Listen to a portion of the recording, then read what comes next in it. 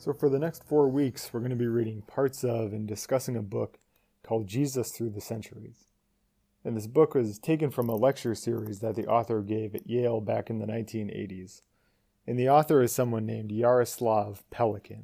It's Jaroslav. And Pelikan is kind of an interesting guy in the world of theologians and church historians. He wrote over 30 books, the most important of which was a 5-volume history of the church. And he also worked on the English translations of Luther's works that we use today. Pelikan was also a Lutheran in the Missouri Synod, but when he didn't like where the LCMS was going, he ended up joining the Orthodox Church later in his life. One of his most famous ideas was that traditionism is the dead faith of the living, and that tradition is the living faith of the dead. So Pelikan is interested in looking at how doctrine and ideas and things that are believed to be true change over time. And the book that we're reading is an interesting case study in what that kind of work looks like. It's a book about how our questions about ourselves, the questions that we find the most important, are ended up embedding themselves in our ideas about Jesus. Early on in the book, Pelikan quotes Albert Schweitzer, who wrote on the historical Jesus, who said that if you want to know what someone thinks about the present, have them write a book about the life of Jesus. There's another Schweitzer quote where he compares talking about writing about the historical Jesus to looking down a well that's so deep that the only thing you can see at the bottom is your own reflection. So Jesus Through the Centuries is a look at what those reflections have looked like throughout history. The first essay we're going to look at this week is called The Rabbi, and Pelikan is looking at the Jewishness of Jesus here. One of the most common titles for Jesus used in the Gospels is Rabbi. For example, Jesus teaches primarily through conversation. And one way he does that is with parables, stories that have no clear meaning, stories that need to be unpacked and argued about. The story of the Good Samaritan, for example, is a story about what it means to be a neighbor. Who are you responsible for? The other way that Jesus does it is by turning questions around on their heads. When you read Jesus' interactions with the Pharisees, so often he turns questions around back on them. Pelikan compares Jesus to a rabbi who's approached by a student who asks, "Why do you so often put your teaching in the form of a question?" To which the rabbi replies, "What's wrong with a question?" Jesus also draws on the Jewish tradition of prophets, people who speak to the people on behalf of God. And here there's some innovation, some changing, some playing around with tradition. So if you read the Sermon on the Mount, you see that Jesus is playing with tradition here. There's a blend of the rabbinic and prophetic traditions. Jesus says, "You have heard it said, the rabbinic tradition, but I tell you, the prophetic tradition." The other two major titles for Jesus are Messiah, translated into Greek as Christos, or where we get Christ from, and Lord. And what's interesting about these two titles is how they were stripped of their Jewish context and meaning. Rabbi and prophet sound Jewish to us, but Christ and Lord really don't.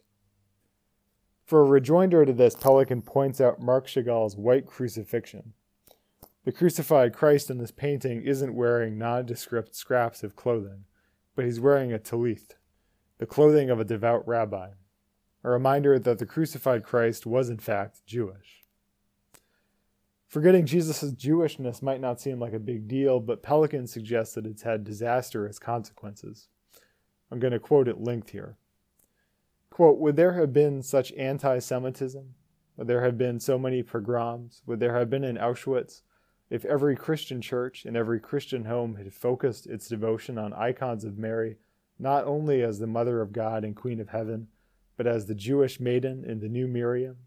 And on icons of Christ not only as Pantocrator, but as Rabbi Jeshua Bar Joseph, Rabbi Jesus of Nazareth, the son of David, in the context of the history of a suffering Israel and a suffering humanity."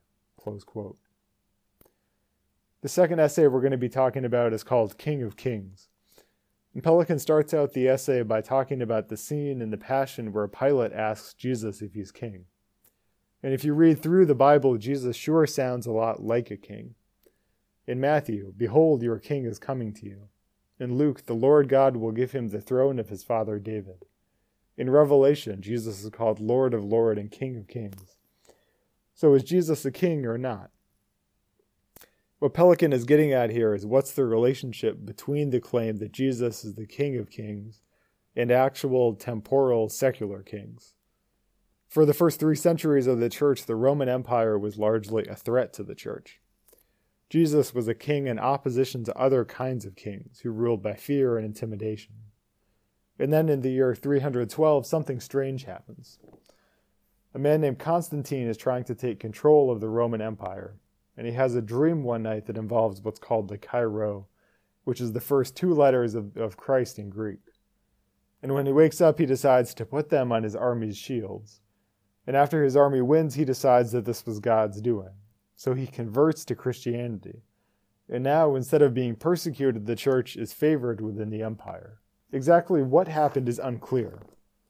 It's unclear what was in this dream and how pure the conversion was, and exactly what he believed.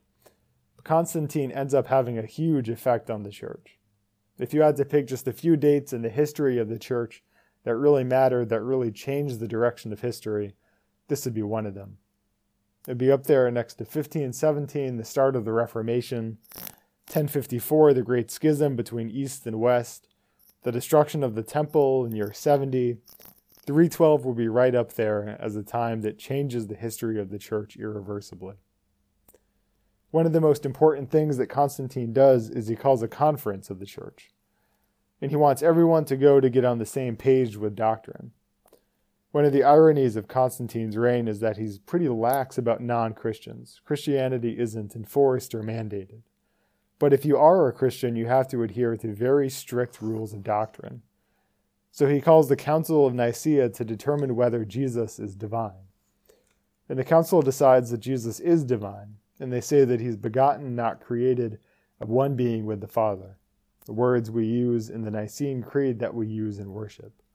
So already 3 centuries after Jesus' death, there's a lot of development that's happened in how we think about Jesus. One of the great ironies of church history is that an itinerant rabbi who was killed by the Roman Empire ended up becoming the very symbol of that empire.